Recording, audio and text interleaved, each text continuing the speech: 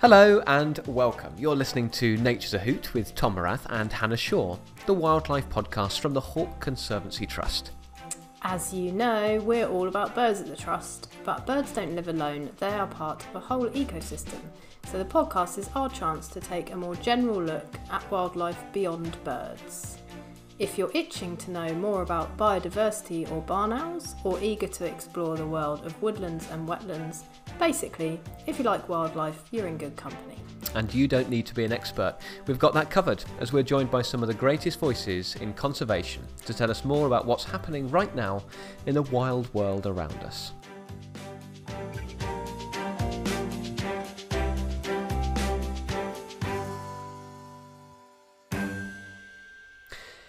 Coming up in this month's episode, we're talking all about the mysterious world of bird senses.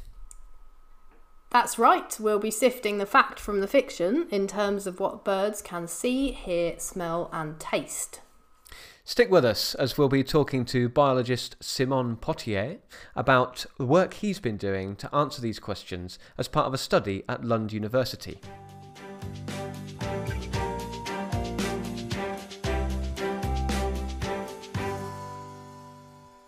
So, Hannah, big question. How are you? And most importantly, that tadpole that you had, what became of the tadpole?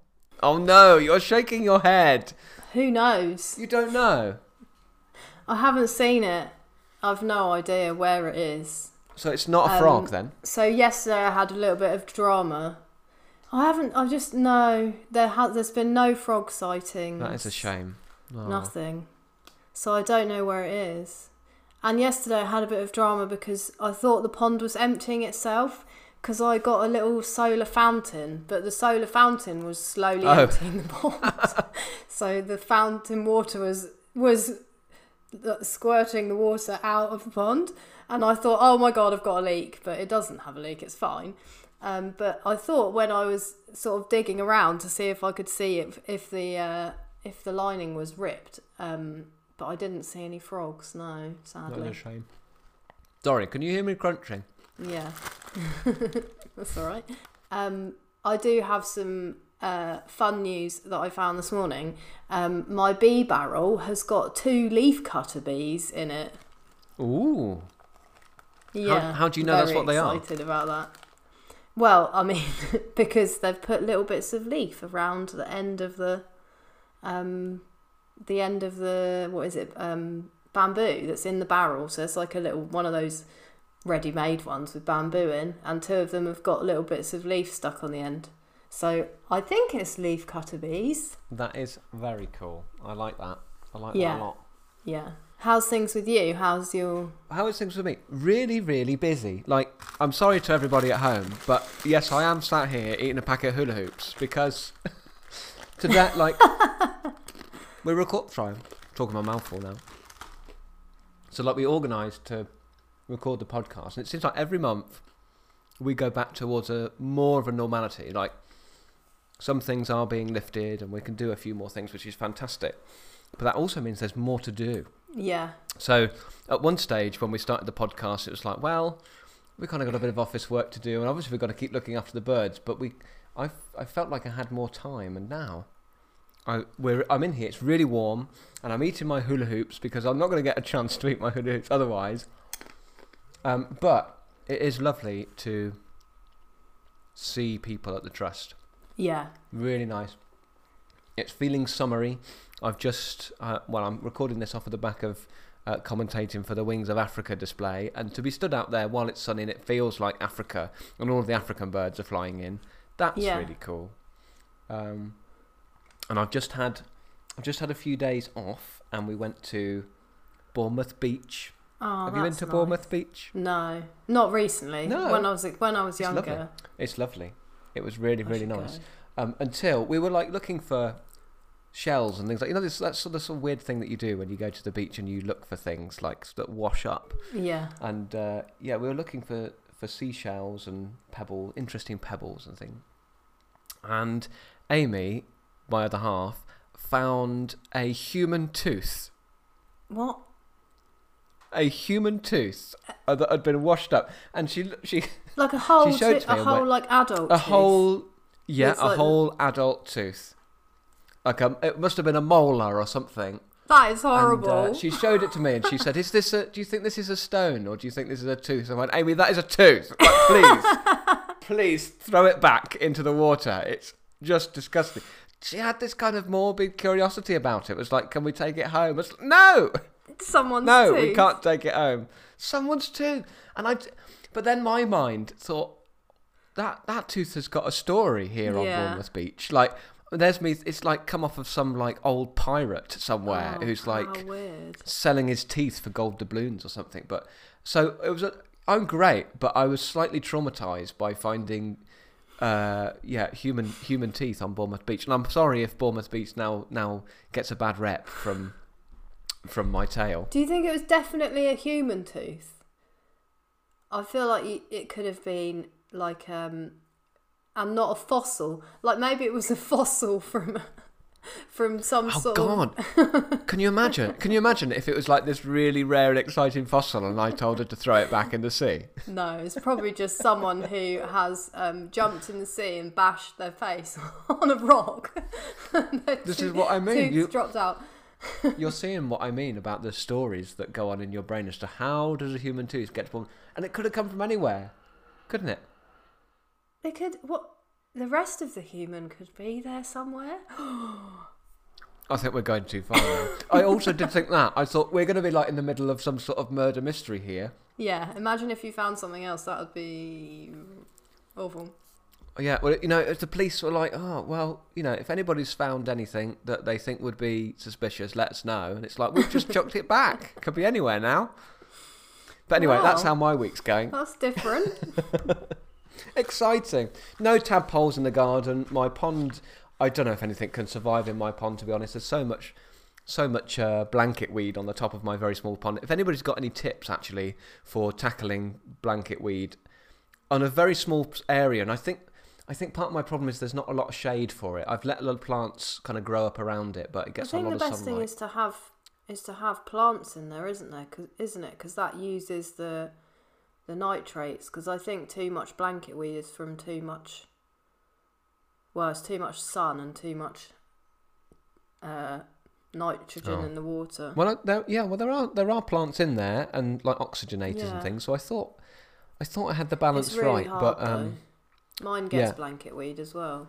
It was really bad last year, but now is it just my oxygenators seem to have really gone mad, like in over the summer, and grown loads. And just from some floating ones Right. that I threw in, obviously they've rooted, or I don't know. And there's loads of them in there now, And they're and in they there. seem to have. There's more of those. There seems to be less blanket weed. So it might be that. okay? Well, maybe that's something I need to do. Do you do the stick method, the twirly stick method with your pond? To get the blanket weed out. Yeah, and then just that. I'll just stick my hand in. Oh, do you? Oh, okay. Well, Yeah. different methods. Different methods. We should probably get on with the rest of the show because there's loads to cram in. Yeah, let's move on.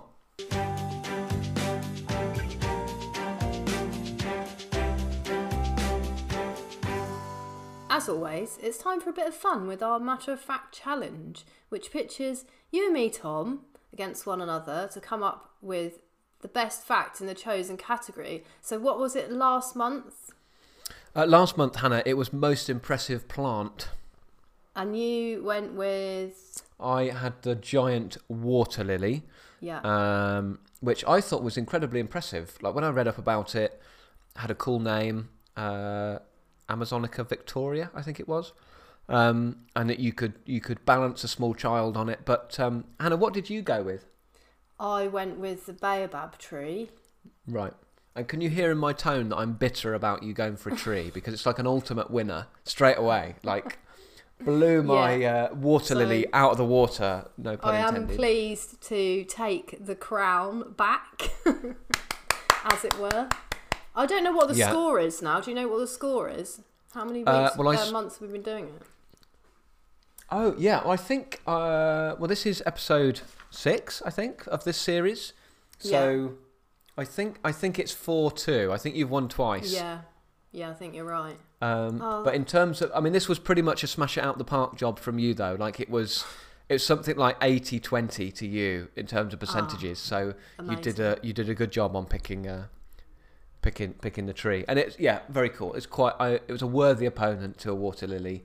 I can't stand up to a tree of that magnitude. So well done. It's my job to try and claw back for this month, and as I said, we've got loads to cram in to this episode. So new challenge for this month, Anna. You need to fit your rationale for your chosen matter of fact into 30 seconds. All right, and I'm going to time us if we can do this, and I wonder if we can actually do it, but we'll give it a go.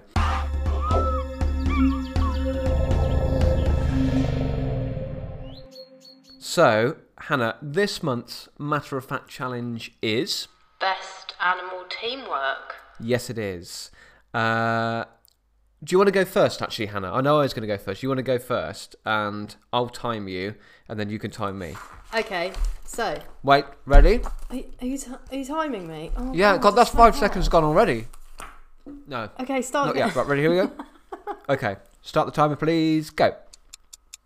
So mine is the African wild dog, or painted dog. And the reason I chose this one is because they use such amazing teamwork to catch their prey. So they live in groups called packs.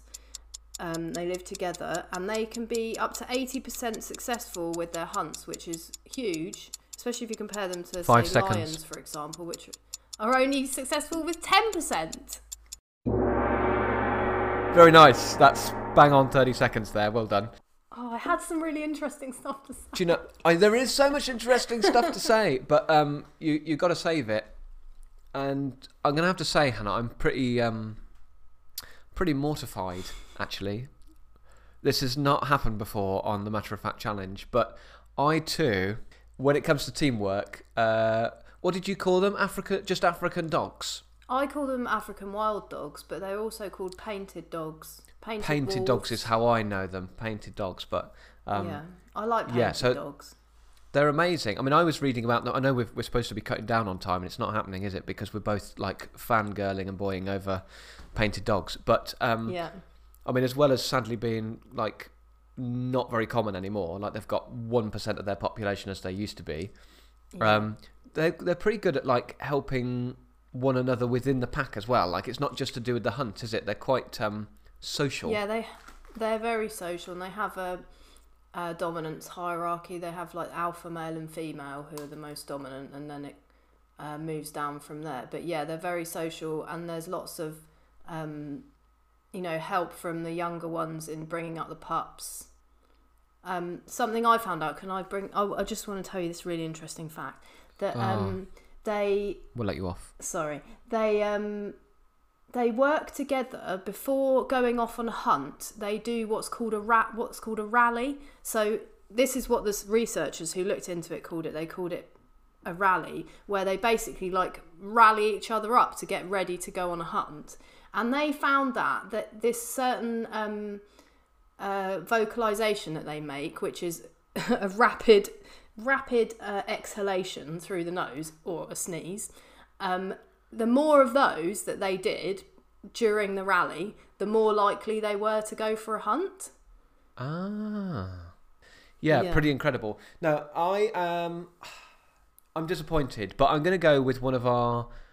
Well, you can have more than 30 seconds if you want. I think that's cheating, but thank you. I'm going to go across to the insect family, to the invertebrates, and I'm going to go with the leafcutter ant. So leafcutter ants work together in their millions, sometimes 10 million strong, to move plant matter into parts of their underground nests in order to grow a special fungus that they eat. So this is something they hide in their burrows.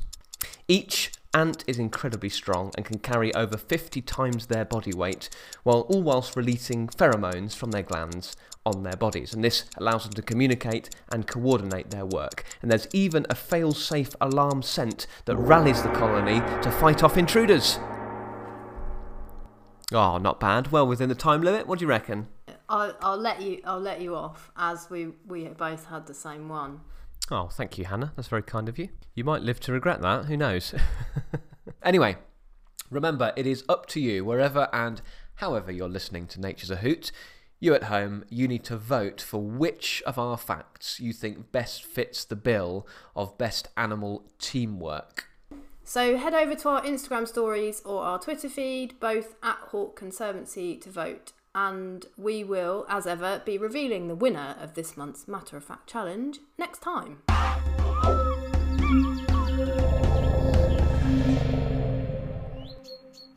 Right, so question time. What senses do birds of prey use in everyday life? So we talk a lot about this in our displays and demonstrations, and I know I have fallen victim to some common misconceptions, really, about bird of prey senses. Have you done the same in the past, Hannah?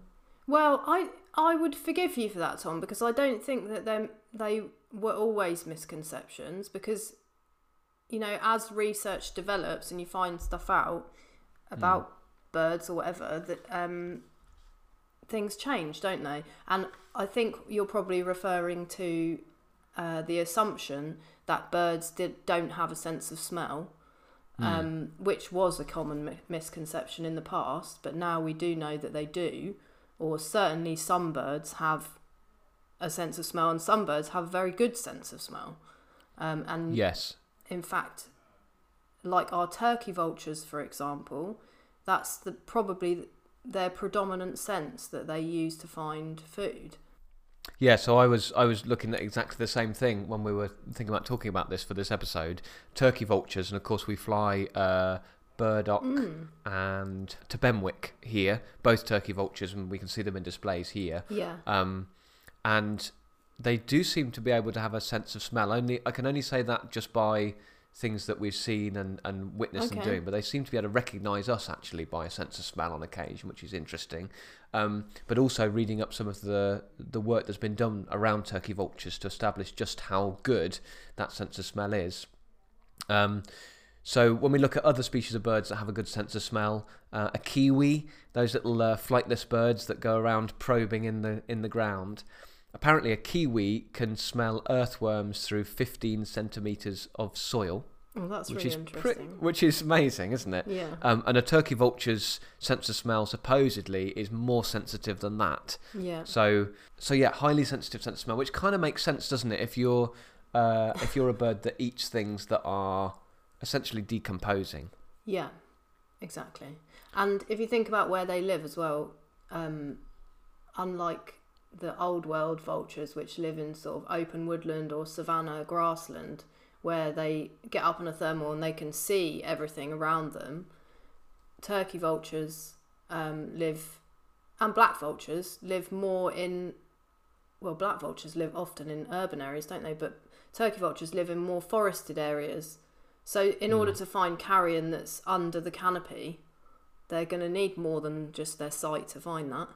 Yeah, and this has kind of gone backwards and forwards for many years, I think. Like, there's been lots of schools of thought where it's like, yeah, a turkey vulture has a fantastic sense of smell. And then when some of the studies came to try and work out how good it was, very often people would use, like, the smelliest meat they could from a long distance away to try to get the vultures to come in. And what they found was that could never prove the point of turkey vultures having a good sense of smell. And the reason I find super interesting, because again it's a misconception about vultures, which we bang on about all the time, is that the turkey vultures are not interested in finding these smelly, massively decomposed carcasses. Because, in fact, the reason their sense of smell needs to be so good is because they want to smell it as fresh as they possibly can. When it's fresh, yeah. Which I just find, mind-blowing, that they're actually just smelling it just as it starts to decompose. Yeah. Simon did some research into the sense of, or olfaction, so smell, in raptors. And one of the experiments he did was a comparison between, I think it was Chimango caracaras and turkey vultures. So caracaras are also scavengers. They do eat, small insects and small invertebrates and things as well, and small mammals and little things that they can catch, but they do also scavenge. And he found that because of that slight sort of dietary difference and the difference in their habitats and the fact that caracaras move around on the ground more, caracaras do use their sense of smell. So he did find that they do use their sense of smell, but they seem to use a combination of smell and sight, whereas the turkey vultures use predominantly smell. Yeah, and they're trying to smell for one particular thing as well in the wild, like obviously the gases that are coming from a newly deceased carcass. And I'll just read you this little bit from a bit of research that I was doing, and we can put the full article and the link in the show notes or in the blog, I think. But apparently the answer came from an unlikely source. Kenneth Steger, who conducted this research in the 1960s, was talking to engineers who looked after California gas pipelines, and they told him that they could tell when there was a leak in the pipe because turkey vultures always congregated around it. And it turns out that since the 1930s, the company had added a very smelly substance known as mercaptan to gas to help humans detect leaks.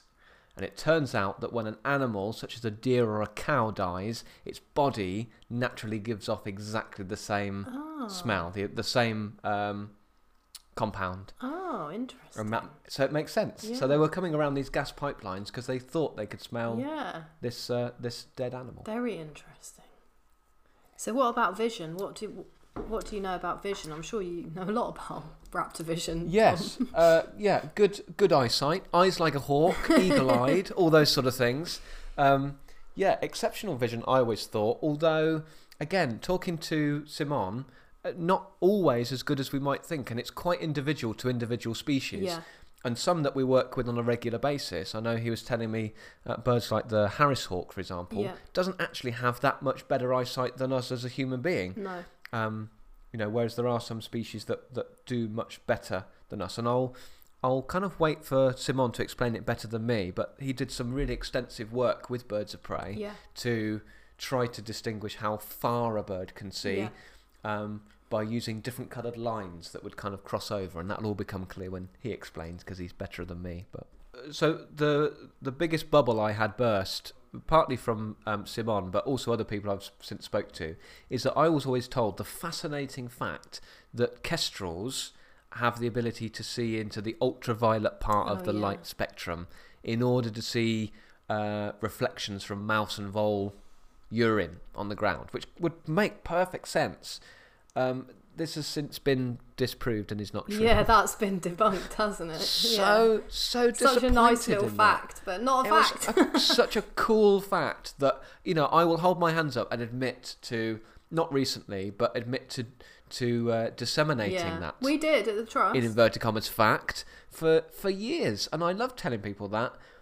And there'll be people out there that now think that's true because I've told them. So if anyone's listening, I've told that to, I'm so sorry, but cool fact, but fact debunked. But that's the thing is because that's what was assumed, and that's what they did think was how they hunted. But then recently they've done more research and found out that it's not.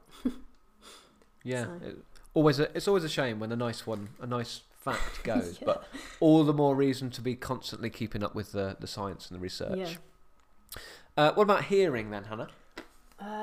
I'll admit to not having much knowledge, much expertise on raptor hearing. That's all right because, I bet our listeners will probably have a good ballpark of which family group of birds of prey are really well renowned for their sense of hearing. And that's, of course, the owls. The owls have just got enormous ears. Like, for their size, they're absolutely massive. And again, I'm hoping we can link in the blog to there's a couple of pictures definitely. Of the ear openings of barn owls and Tengmalm owls as well that just show this amazing structure to their skull. Not only large ear openings, but also ear openings that are asymmetrically placed. So one is slightly higher on the skull than the other.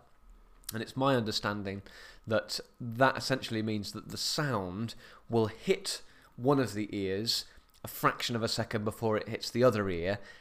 And that sort of 2 chances to hear, even though it would be like some millionths of a second difference between one or the other, that is kind of enough to gain almost X and Y coordinates to where the prey is. So highly sensitive, yes. And there's some species that can hear, the scurry of a lemming underneath, inches and inches of snow. Things like great grey owls are a great example of that. And their hearing. but also kind of locational, like it is perfect to pinpoint. kind of pinpoint the source of it. It's amazing. Yeah, the fact that they can hear stuff underneath the snow is just ridiculous, isn't it? Yeah. I mean, you can see kind of where that evolutionary path has taken, can't you? That at some point that adaptation would not have existed. And it's like, well, actually, every year we're here, it's getting cold, there's snowfall, and our prey has evolved to dig underneath the snow. Yeah.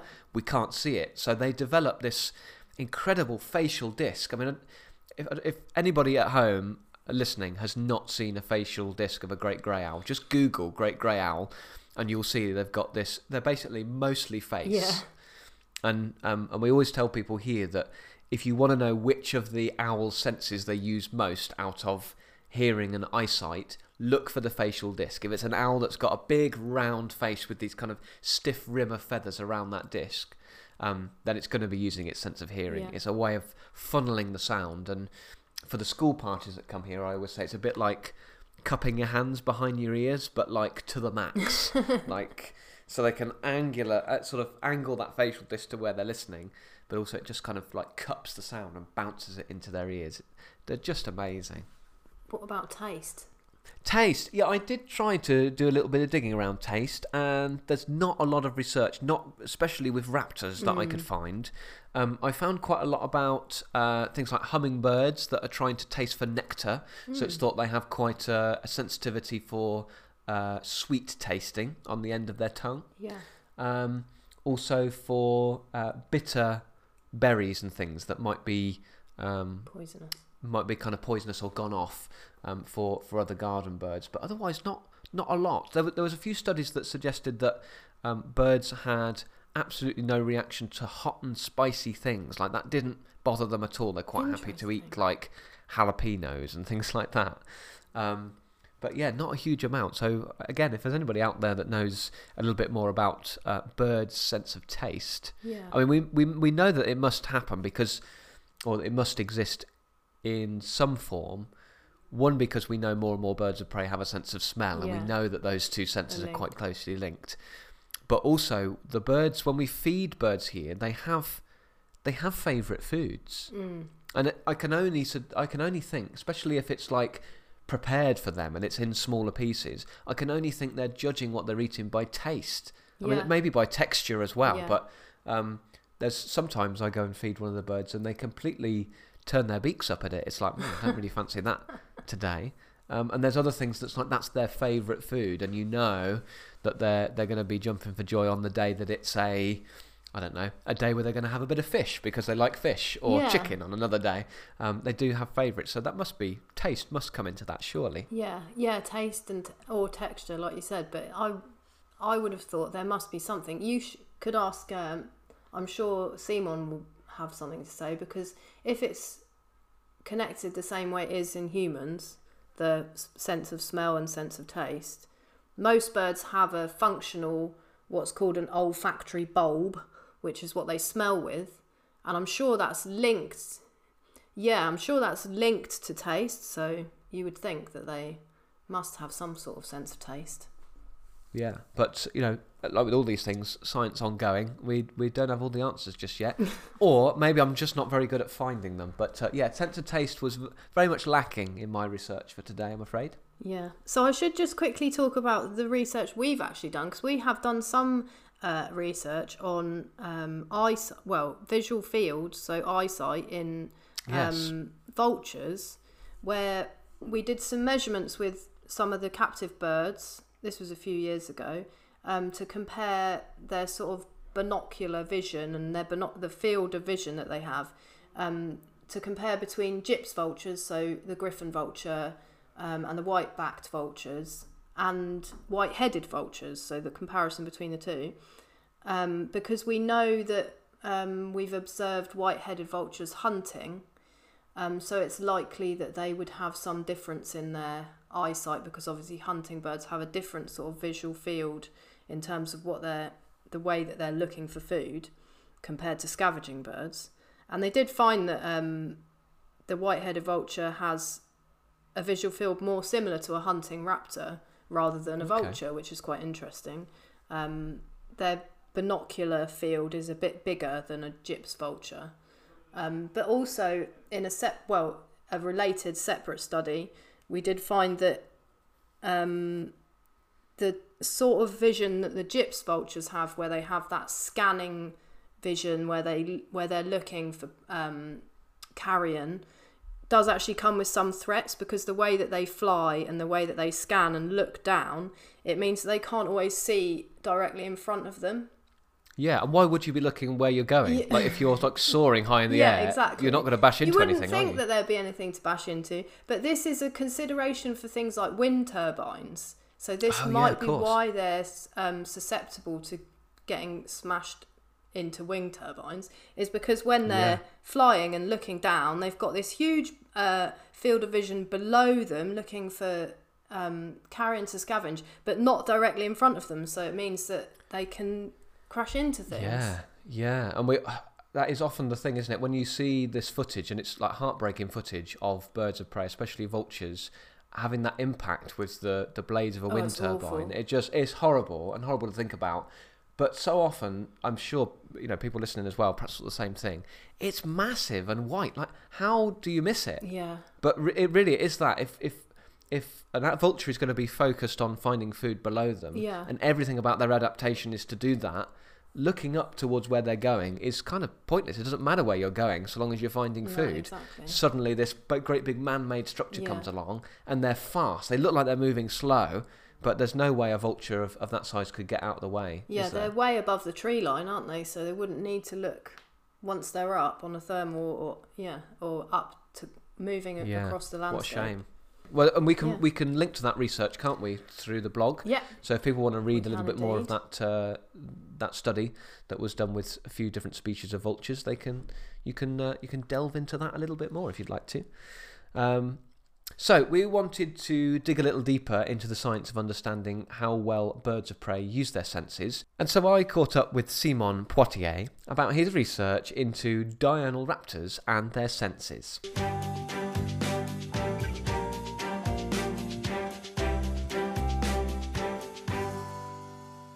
Okay, so Simon, thank you so much for coming on to Nature's a Hoot to talk to us. It's really, really nice to have you. How are things where you are? Where in the world are you actually at the moment? So not the best question. I'm at the moment unemployed because I finished my contract from Lund University in Sweden this year in March, something like that. And because of the COVID situation, the funding I had to have for another contract in France stops. So we need to wait a bit. It will take longer than we thought before, but I'm still working, but with no money to do my research. But I have done a lot of research this last month, so that does not change anything for me, at least for my full-time job as a researcher. So are you in France at the moment? I'm in France, but even if when I was working for Sweden for different reasons, I was working from France, mostly because falconry is forbidden in Sweden, and so if I have to study rattles, I have to study rattles elsewhere, and so I just because I came from France. So is that how you started out, kind of having an interest in birds of prey? Was through kind of working with them one-to-one through falconry? Since my early childhood, my father is a falconer since 40 years now, and so I was born in a falconry environment, and so I was in love of birds. When I was young, I wanted to be a professional of seabirds, like seagulls, only seagull. I wanted to work only with seagull, but I've seen that it's not possible, and so after. So I did my study in different places in France, but I didn't want, when I was at the university, I didn't want to work on rattles. So I decided to work on fishes. It was good. But then someone from Montpellier asked me whether I wanted to do a PhD on vultures. And I started to be back to rattles world. So this is all I came from. Fantastic. And what were you doing? What was the PhD involving with vultures? So I didn't get this PhD. It was on Oh, vulture, no problem. It was on vulture feeding. It was to see whether non-natural feeding has an impact on vulture population in France. Okay. I did not get it, but after that, we discussed with that guy and another. So that guy is Olivier Durier, was a good scientist on vulture, and we discussed with another one who is called Francesco Bonadonna. Is working on bird olfaction, and since that we developed a PhD project for me on both vision and olfaction in raptors, and so I started my PhD on that in 2013, I think so, something like that. Yeah, so this is what we've been talking about on this particular episode, is all about birds of prey's kind of understanding of the world through their senses, and that's kind of your area of expertise, would you say? Hope so. I hope so. I hope I have a little expertise on that. So I mostly work on vision. So yeah, during my PhD, I've worked on both sense, so vision and olfaction. But since I am a postdoc, so since 4 years right now, I just decided to work on vision. It's really, really hard to work on olfaction because you need to control something that you can't see for experimental reasons. And so it's really hard, but in the meantime, really, really interesting. So uh, I decided for now to stop a bit working on olfaction and concentrate mainly on visions. So obviously before the situation with COVID and everything kind of threw lots of spanners in the works for everybody, I remember the first time we met was, I didn't know you were in the audience at the time for one of our flying displays, and we were talking about turkey vultures and how their sense of smell can help them in finding their food. And I was definitely 100% under the understanding that vultures like those, New World vultures, were the only ones to have a sense of smell in the raptor world. And that I think that was the understanding for lots of people, and that's not actually that true, is it? So most of people, except for New World vultures, as you said, we all believe that they can use sense of smell. But most of people, even scientists, believe like 30 years ago that bird cannot smell, that most bird cannot smell because they never sniff each other except one species, the crested auklet, if I remember correctly, and they never sniff each other. So as a mammals would say, if you want to use olfaction, you need to sniff, Sure. and like I did, and so for the bird, it's not true. And since this period, some people started to work on bird olfaction, mostly on seabirds, and they've shown crazy things on bird olfactions. Like some seabirds can smell the colony at more than 800 kilometers, which Wow. is crazy, crazy. And so I decided to study a bit raptors because, except the New World vulture, they never been studied before when I started my PhD. And I've read some papers that were wondering whether they can use olfaction like old world vultures in Nepal, whether they can use olfaction. And so I've made some small experiments to prove that. And so for instance, the car that you have in the O-Conservancy, they can use olfaction to smell their food. So I would say that most bird species can use olfaction. We just need to find a good way to prove that. Definitely. It is fascinating, and it's actually quite nice that there are things that are still there to be explored. There's nothing that's kind of still set in stone that we know for sure. There's loads to still know about these birds, isn't there? Yeah, a lot of things are still to explore in birds and mostly raptors because we all believe that raptors have a crazy eyesight, and because they will have a crazy eyesight, they should have less olfactory ability. So I was going to talk to you about this actually, because we always say, someone's got eyes like a hawk or they're eagle-eyed, and we assume that all birds of prey, maybe sometimes except the owls, I guess, but that most birds of prey have got fantastic eyesight, and a lot of your work has been involved in this. Is it true to say that someone who has eyes like an eagle has amazing eyesight? Um, Partially, I would say, partially. Um, yeah, when I did my falconry display too, I was seeing the same for years. And when I started to work on that, I've seen that before my PhD, only 10 species have been studied so far. Right. I think that we have more than 300, 400 raptor species. So it's very, very little. And so to date, I think right now we have like almost 20 species studied so far. Right. And it is true that some species have a fantastic eyesight, like the wedge-tailed eagle, which is similar to the golden eagle. They can see in between 2 or 3 times at longer distance than we can, for instance. So it's really good. But some of the species, like the karakur, for instance, because they all feed on the ground, they don't fly at high altitudes, they feed on the ground. They do not need to see at long distance. So they have a poorer eyesight than we have. I would say it depends on the foraging ecology and on the ecology of the animals in general. If you don't need to see at long distance, why you would spend a lot of energy on that?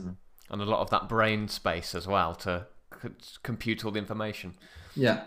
So I remember you telling me about Harris hawks, which is a species that, you know, people who work and fly birds of prey, it's a species that people will be familiar with, and probably people listening will have seen a Harris hawk in a bird of prey flying display before. And certainly I always thought they had fantastic vision. And have they got a vision similar to our own as humans? So I work a lot on this species because it's very simple to work on them. And so if we consider the visual acuity, so how far you can see for very high contrast pattern, so meaning like if you look, let's say that they are searching for black mouse on a white background, so it's very high contrast. So the visual acuity is really similar to that of human. So it's really interesting because you can compare the Harris hawk with the human visual systems, and then you can look at different other visual ability. So yeah, they have similar visual acuity than we do. And how are you able to study these things? You said about obviously the olfactory study is very difficult because you're trying to control certain aspects of your study on something that you cannot see. How do you do that with visual acuity? So there are two methods, I would say. So one method is to have a dead animal and to take off the eye and to count every cells in the eyes, like every photoreceptors. I'm not using that method. I'm using the behavioral method. So I train my bird to go to a specific pattern on a screen, on a monitor. So you have two monitors. One monitor is showing a uniform gray, and one monitor is showing, a pattern like stripes, so black and white stripes. And I try to teach the bird to go to the uniform gray, meaning that if they fly to the uniform gray, they get a reward, and if they fly to the other one, the stripes, they do not get a reward. And at once they would have learned, they should learn, to go to the uniform gray. And if they have learned that pattern, I change the size of the bars. And at a specific distance, you can't make the difference between the gray and the bars and the grating. So I try to understand at which bars size they cannot make the difference between the gray and the grating. So it looks simple, but it takes time. So with Harris hawk, it's okay. It takes like a month to teach them. So you have to work every day with them, and it takes a month. But I've tried with many, many species, and like the vultures, they just do not get it. No way. I think that for the griffon vulture, for instance, I've done 2,000 trials, and they did not get it. They did not get that gray means food. Wow. See, I would have always been under the impression that vultures were super smart. Like that, again, that's always thought about it. I don't know. That's that is interesting. They just do not care of the monitor. That was my feeling when I've ran the experiment, is that they just do not care of the monitors. They just want to have food, and if they make a mistake, no problem. I just made a mistake. Wow. But if you compare to pigeon, it takes 2 weeks. Wow. Smart pigeons. Exactly. So if we can better understand what a bird of prey's vision is like, are there any kind of practical applications in terms of looking after species that will help us to conserve species if we have an understanding of how these birds can understand the world? I think it's a good question. So I have often this question. When I try to answer, I first say that it's also important to have new knowledge of the species, even if there is no conservation after. It's really important to know how the species behave and how they can perceive the world. But in terms of conservation program, so I am working at the moment with the problem of wind farm collision with birds. And so studying the visual system is really important in that case, because we do not understand how they can't see that wind farm, like the blades, or why they can't see the blades. It's very easy to see for us. So we are studying the visual system of different species, and mostly raptors, because they often collide with those human devices. And so, yeah, in terms of conservation, it's really important in that case. So I was watching, there's a great talk that you were doing at Toulouse Museum. You watched it in French, sorry. I watched it in French. I will admit, I watched it with auto-generated English subtitles. But great talk, and actually, if anybody wants to have a look, we'll put it in the show notes as well. But there was an incredible part where you were away from the kind of understanding of bird of prey senses, but actually how we understand what a bird of prey is. Because again, it's a question we get asked a lot here, like how do we know what is a bird of prey? And we teach school groups and education groups, we say it's a bird that catches and kills with its talons, or has got forward-facing eyes, or all of these different understandings and definitions of birds of prey. What is your understanding of what a bird of prey is? You're shaking your head. Yeah, because I'm sorry, I have no answer. So it's really strange, because we all know, when you are looking a bird in the wild, we all know what is a bird in the wild. We don't know what is a bird of prey, if it's a bird of prey or not, right? If you see an eagle, you can say it's a bird of prey. Yes. In terms of scientific classification, we don't have really a lot of clue what is a bird of prey, because you can look at the ecology, as I say, they catch with talons. That's not true for vultures, for instance. Yes. And we often say that they eat meat. That's not true for the palm nut vulture, who eat like 90% of palm nut fruits in the wild. So that's really hard. And also in terms of genetic, so phylogeny is the classification of birds by the genetic. It's also, there is no bird of prey group. I mean, because for instance, falcons, they are closer to parrots than to eagle or hawk or buzzards or even owl. So it's so hard. But there is a new paper in 2019 from Chris McClure, and he tried to classify bird of prey, and he made a very good paper. So we can have a clue what is the bird of prey, and his new classifications is based on genetic and ecology. And he was saying that Seriama, right now they belong to bird of prey. So it's really hard. We don't have a good definition. So you're saying that genetically, birds of prey across the board are not necessarily related, not closely related as we'd expect them to be. They are respread. I mean, mostly falcons are spread from the other ones, because even an eagle is closer to an owl than a falcon, which is a nonsense from ecology. Yeah. But this is the case from genetics. So it's really hard to know what is a bird of prey. So I'm sorry. And when I'm speaking with my colleague from Montpellier, for instance, they say, you can't say raptor. It means nothing. You have to stop to use the term of raptors. But in the meantime, when you use raptors, everyone knows what you want to say. Yeah, we're going to have to develop new language, aren't we, to understand what these things are. Exactly, but hard, really hard. So we often try to find ways to encourage young people to kind of get involved in, studying birds of prey and getting involved in wildlife conservation and research.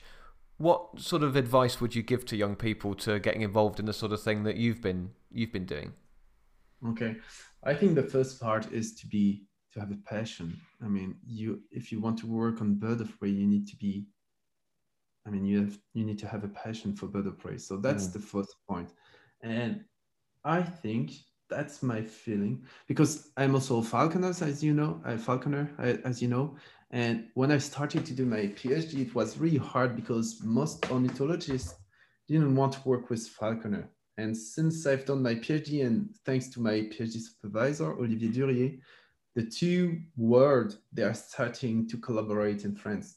And I think it's really, really important when you want to be a biologist on if you want to work on conservation on every animals to work with different person, not only scientists, not only falconers, but we should all work together. So that would be my main advice is that we have different way of working on rattles. You make fly your birds, you have a very good commentary on your birds, and you explain a lot of things at your conservancy to people. And that's a really, really important point because as a biologist, we just we not just, but we are doing experiments. We publish this experiment, but except scientists, no one is reading it. So if we want to share the knowledge, we need the falconer. So I would say we need to do a very, if you want to work on conservation on birds of prey, we need to all work together. There seems like there's quite a lot of angles as well to come in from. So either having that starting passion in the sciences in general, or having it starting in an understanding of birds of prey and that kind of one-to-one understanding of the animals that you want to work with. It can come from both ways. So you said you've got potential new projects happening in the pipeline. What's next for you, all being well? Yeah. If the COVID situation is getting better, which I'm afraid a bit of, because we all get vaccinated and it does not change so much the situation. Yeah. Situation, and I am vaccinated, so I have no problem with that. So the next step will be, so I have two potential fundings that will arrive. One is working on multimodality on bird sense. So because I used to work on vision and on olfaction separately, but we know that in a wild it's not working like that. You use both sense in the meantime to have an accurate response to every specific environmental condition. And so I want to combine olfaction, vision, and audition in bird of prey, because we know very little on hearing and bird of prey except for owls. And the other project is more a conservation project, is to work on bird collision with the wind farm and to try to find a solution to. So I have a PhD student at the moment that she is working on vision to see the contrast sensitivity of birds, whether it can explain collision. But in the meantime, you need to afraid the birds from the wind farm. Sorry. And so if you want to do that, you need to find the good repellent system on the wind farm to avoid collision. So I want to try a good repellent system using multimodality, so hearing, vision, olfaction. I just need to find a good one. Fantastic. It all sounds really exciting. Thank you so much for taking the time to talk to us, Simon. It's so lovely to hear from you.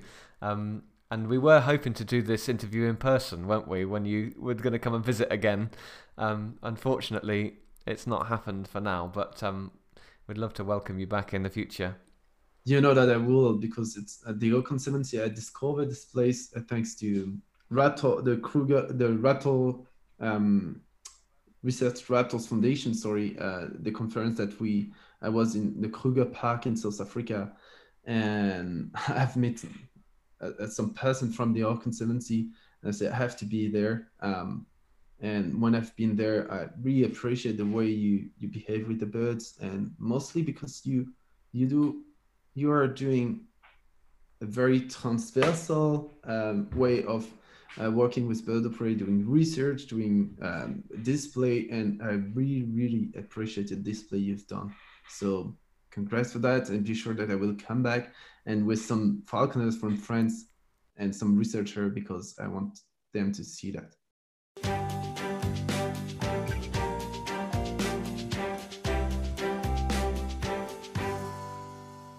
A big thank you to Simon for coming on our podcast. That was certainly a really interesting chat. Tom, you probably found out some new information there, I should think. Absolutely, yeah. Well, I mean, what an interesting guy, and someone that has, a great working relationship with birds as well. So we could kind of bond over our shared love of working one-to-one with birds. But yeah, what amazing research he's done, and it's kind of paving the way to a greater understanding of what we already know about birds of prey and their senses. So yeah, I had a lot of fun talking to Simon. So I wanted to just pick up on something, Hannah, which is with my events manager hat on at this point. I'd just like to mention that we're looking forward to our African sunset safari evenings over the next few weeks. We've done a couple already, but I just wanted to say there's a few tickets left for anyone who fancies an evening out on the Savannah Arena. You'll be surrounded by the most incredible African birds of prey. It's like going on safari to Africa without actually having to leave the country, which is very useful at the moment, isn't it? Well, that sounds amazing. So visiting us for events is a really great way to support our work. And of course, you get an unforgettable evening. It's a quick reminder as well that our Matter of Fact challenge is all good to go. And you can vote for either Hannah or, of course, you can vote for me. And it'll all be there on our Instagram stories or find our poll on our Twitter feed. Hannah, it's also worth mentioning that it really helps us if those that are listening to us leave a review, just like this one. I'm liking this part of the show, reading out a little review. I love reviews. Yes. This one has come from somebody with the username Bally703, and it's via Apple Podcasts, and came from Australia. Amazing. The review says, "Excellent. A lovely podcast. I'm an expat living in Australia, and it keeps me in touch with the wildlife and countryside of the UK. I especially enjoyed the episode with the children sending their recordings in." Yes, that was back in January, wasn't it? That was really nice. Yeah. Yeah, that was a great episode. I loved that episode as well. It was really funny.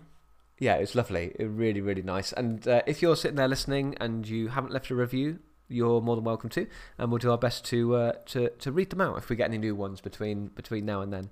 So thank you, Bally703. Lovely to hear from you, and I hope you're all right down under. Thank you so much for joining us. If you've enjoyed this episode, there's loads more where that came from, so don't forget to subscribe so that you never miss out.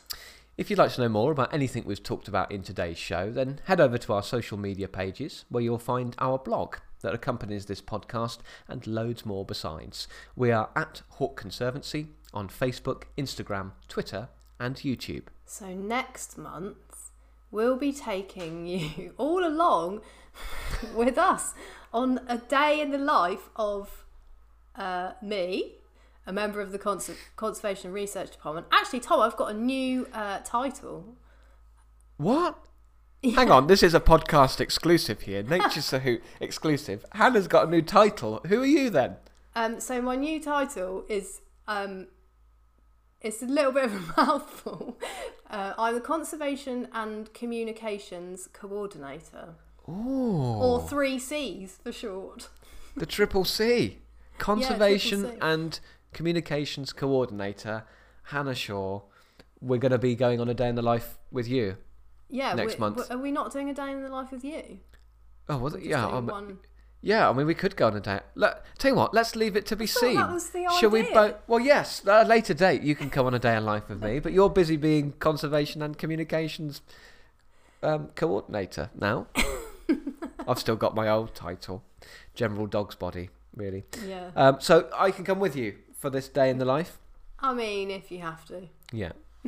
Thank you. But from Hannah and I, it's goodbye until next time. We'll see you next month. See you then. Bye. Bye.